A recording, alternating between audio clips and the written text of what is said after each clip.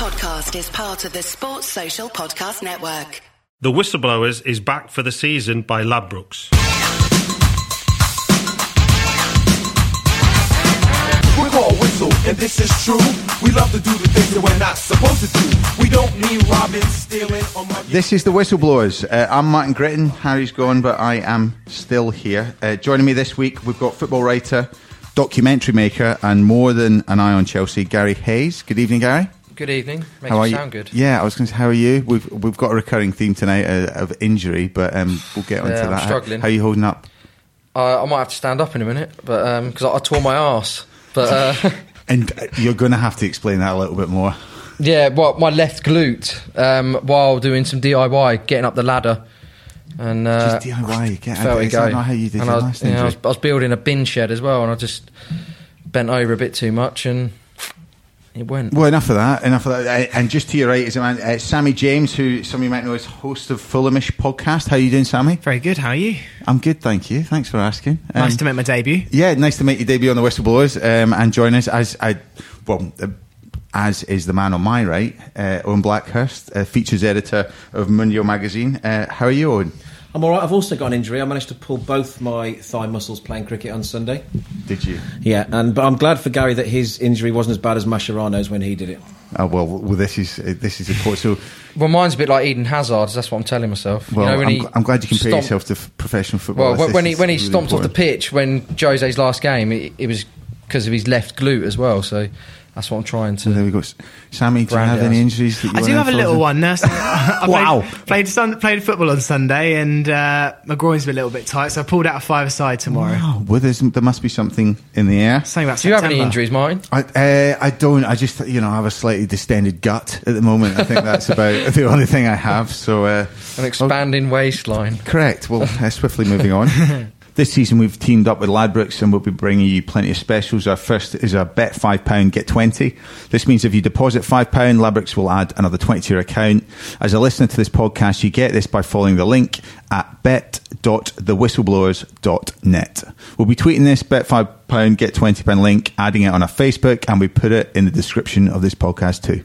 Okay, so back to the results from the weekend. I'm going to start with Owen purely because you have an awful lot to say on Liverpool, as you're a man that saw them last week at Sevilla.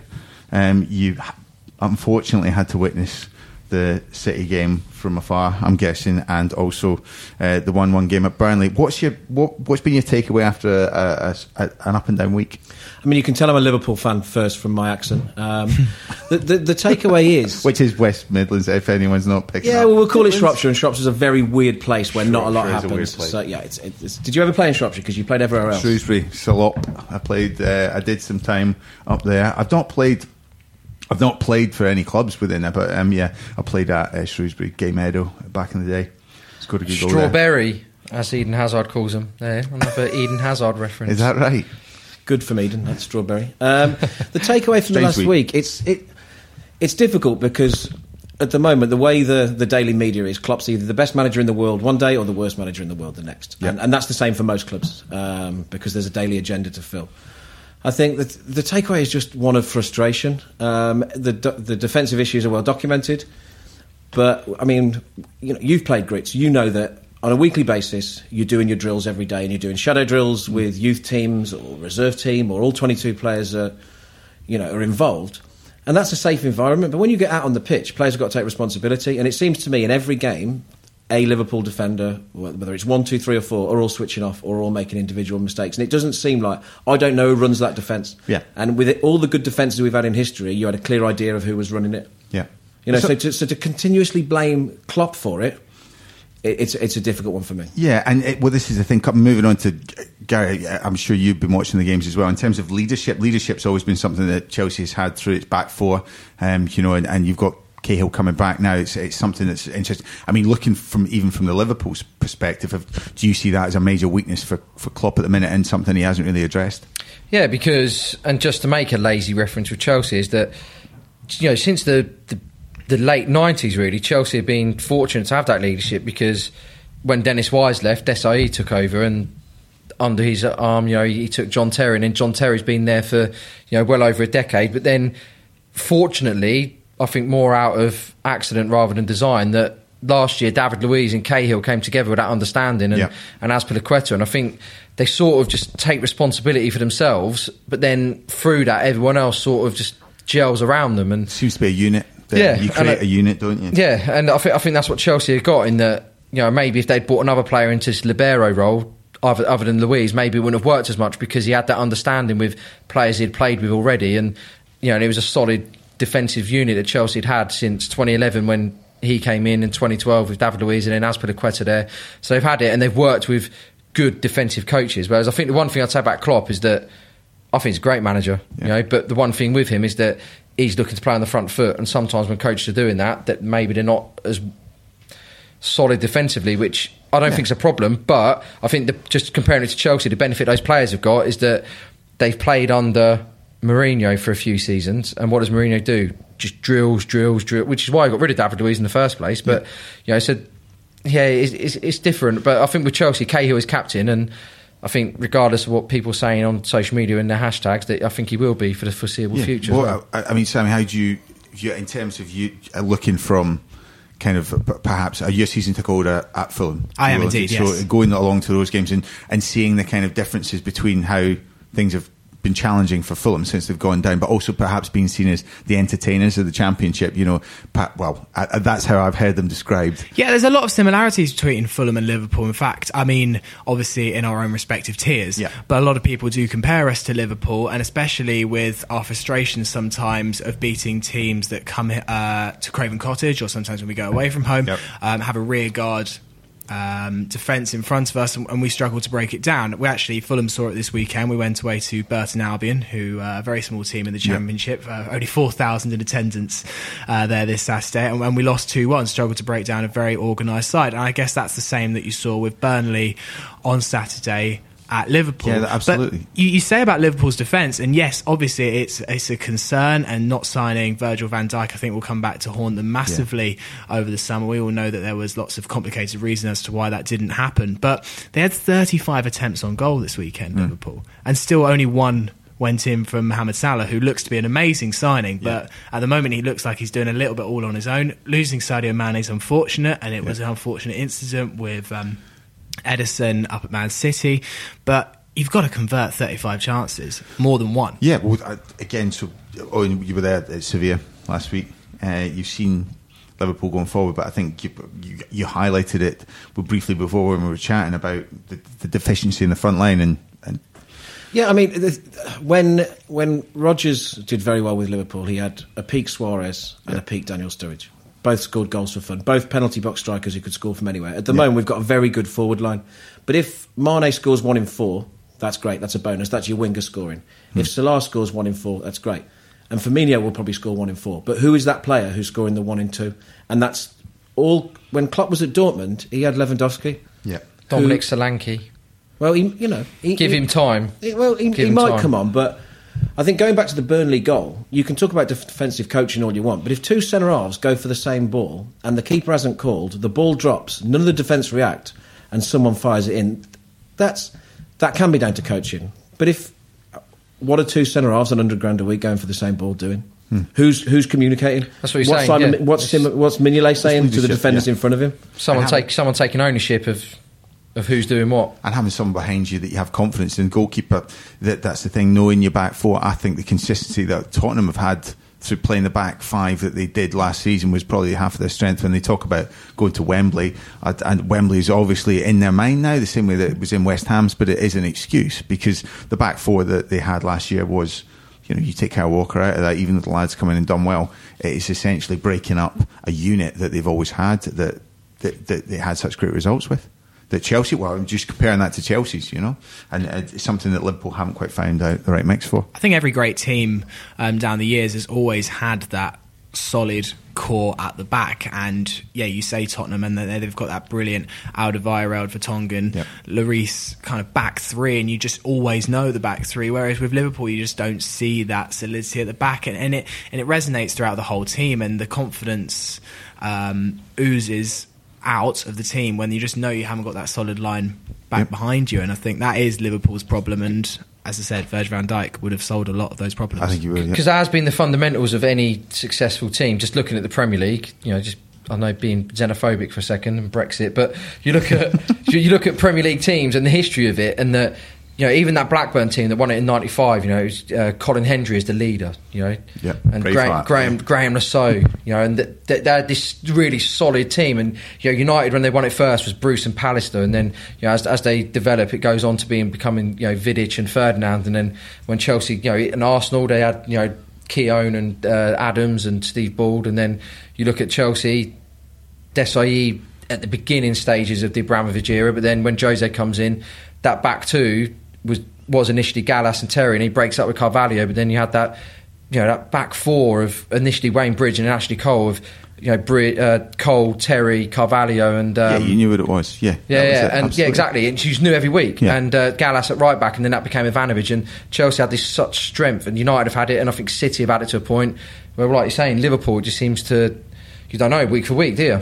But talking about Van Dijk, you mentioned there, whose fault is it that Liverpool haven't signed Virgil van Dijk?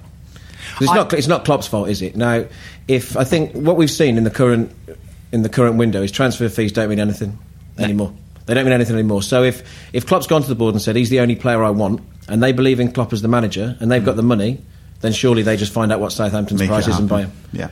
And if the board have said to Klopp, we've got 60 million to spend on a centre half, and you can't get Van Dijk, why isn't there a list of replacements? Yeah. Or is he just so nailed on, that's it, I only want that player and I'm prepared to wait for him as long as possible? I think that he's playing a game of roulette with that, but I just think that if FSG have got the money, Liverpool are back in the Champions League, we've got Dunkin' Donuts as a partner, we've got every commercial partner in the world, but they can't afford to go an extra 10 million to get the player in that the manager wants. I think that's a problem at boardroom level and not. Let's talk about this. Let's take a break and come back, because we'll pick that up with Chelsea's game at the weekend.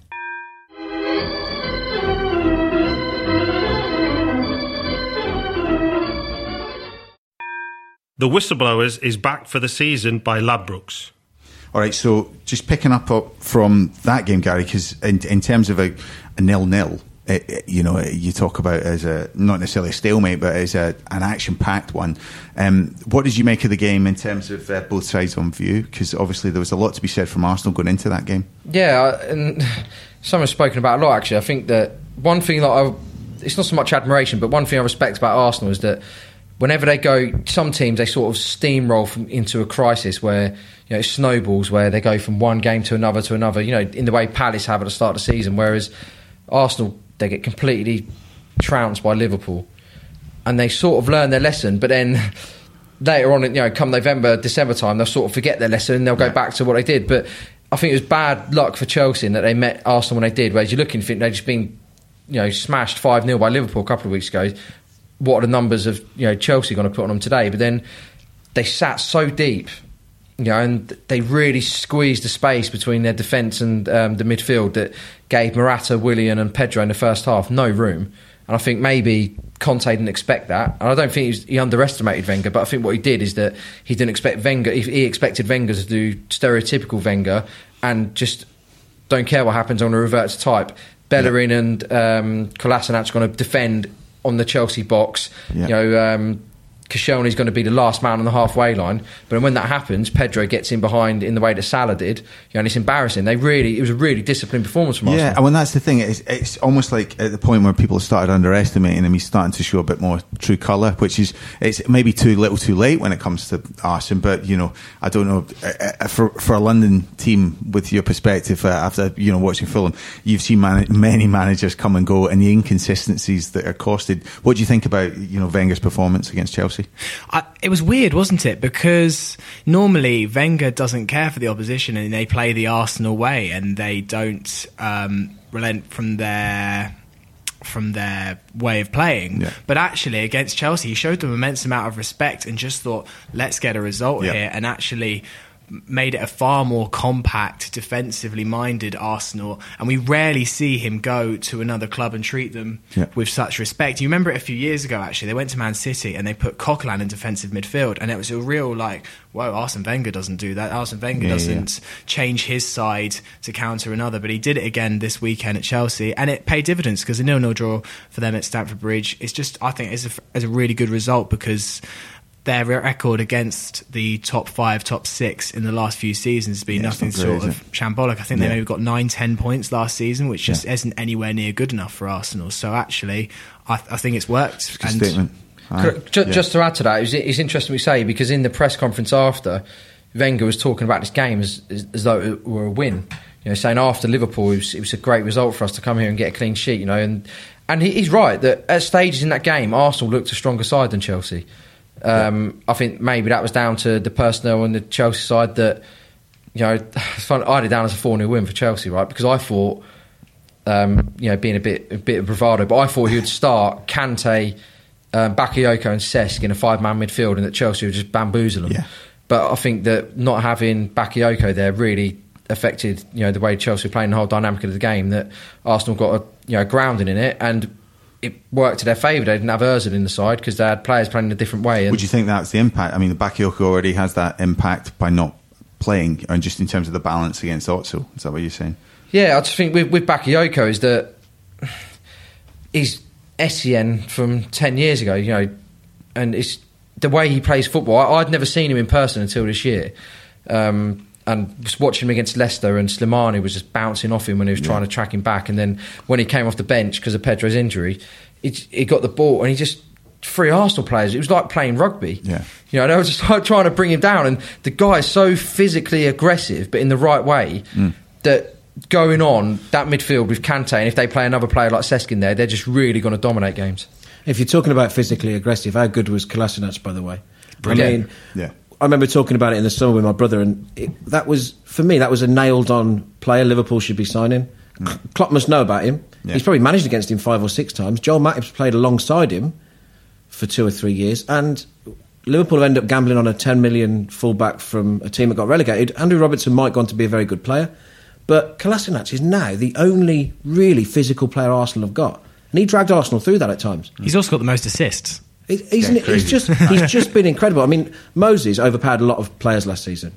Did you see him bouncing off him? I was really impressed with him, and especially in the second half, because where the press box is, that's the left, and that's when Arsenal, I thought, came into. They had a really good first period in the first half, but in the second half, I think that's when they really asserted themselves physically, and just seeing him marauding down that wing. And there's been a lot of criticism of certain players at Chelsea for the fact that Chelsea didn't score goals, but I think you need to look at what Arsenal did. And I think the way that Bellerin and Kolasinac played, they played in a way that no one was expecting them to. Because I know he started the season well, but you'd expect maybe Monreal to play there. And the way he played, he doesn't look like a player that can do that job. But he's almost like a Shaqiri as a wing back.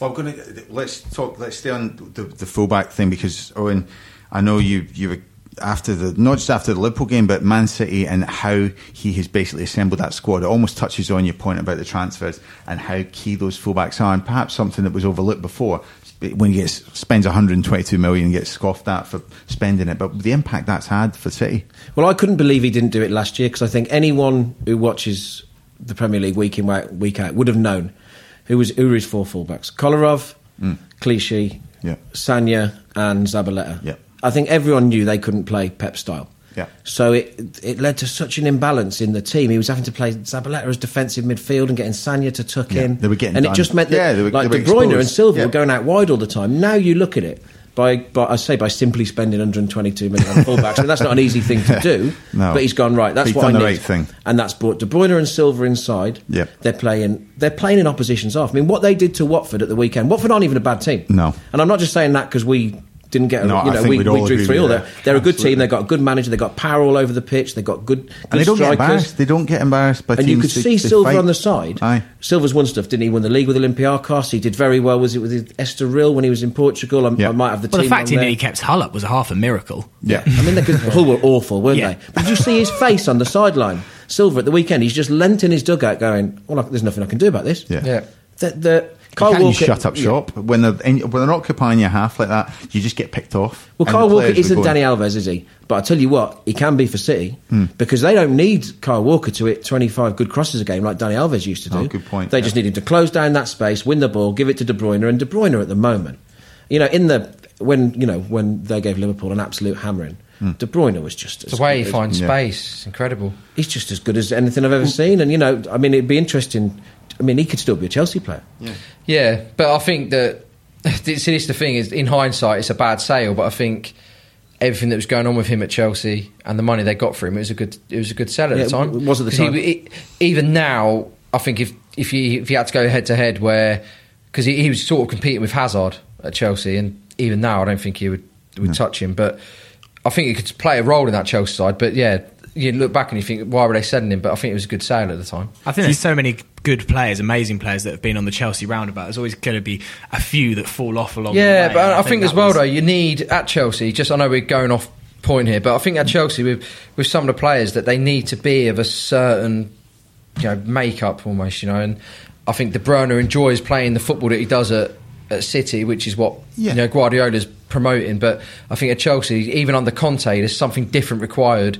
You need to have a little bit of a different edge that I don't think he's got. That doesn't mean make him a bad player. It just means he's a player that's not suited for Chelsea. Well, he wouldn't fit into that system now, would he? No, not. There's nowhere he could play. Also, clubs should have their own personality. It's very important that clubs have their own identity. I mean, you look at the teams in Europe, and we still spot the difference between those sides based on what we've always known about them, and that's always been the case. And players, that's the beauty of football, being able to go to another club and still reinvent yourself and become the player that people expect you to be. De Bruyne, it's almost out of the blue how good he was compared to the player that left Chelsea. I think with De Bruyne as well, what you're seeing there as well is that he's a mistake for Chelsea, not because they sold him, for the fact they bought him, because he came to Chelsea at a time when the club was almost embarrassed to be what they were, and they were trying to change it. AVB had come in 2011 and had this grand plan for 5 years, and you saw they started buying all these more diminutive type of players, that Mata came in, and then Hazard came in the summer of 2012, and they were signing players like Oscar and all the rest of it. And I think suddenly they realised they didn't need De Bruyne. And I know it sounds stupid to say, you don't need De Bruyne, what you're playing at, but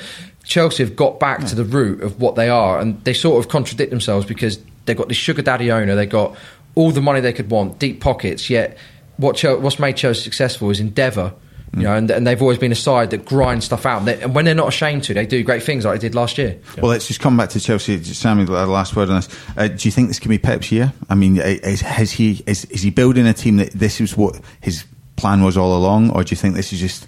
I still don't think it's anywhere near to what Pep... Well, what I still think that Pep's thinking 5 years down the line. I genuinely think he's trying to build something really special at Man City. But yeah, I do think it's going to be their year of sorts. I still think there's so much competition. It's really hard to call it right now. What I'm loving at City is the return of the classic forward partnership up front. You often see now clubs only playing one up front, but I'm just loving Aguero and Jesus up front. It's like the return of the old days, the York and Cole, Shearer and Sutton kind of front two pairing. And I think the BBC at the moment, there's a vote for your favourite forward partnership. It's kind of rolling back the years. Yeah. Well, that's as a forward myself. I admire that. They look like they want to play together, don't they? Though Aguero and Jesus. That's the thing. They look like they really enjoy being on the pitch at the same time. Well, listen, thanks to Sammy, Owen and Gary for a look at last week's games. In the next pod, we're going to look at the games coming up this weekend. This is a Playback Media production. To listen to all our football podcasts, visit playbackmedia.co.uk. The Whistleblowers is back for the season by Ladbrokes. Give software vendor audits the red card by signing up the Livingstone Managed Service Team right away. Call 0203 817 4880 or visit livingstone-tech.com to find out how. Sports Social Podcast Network.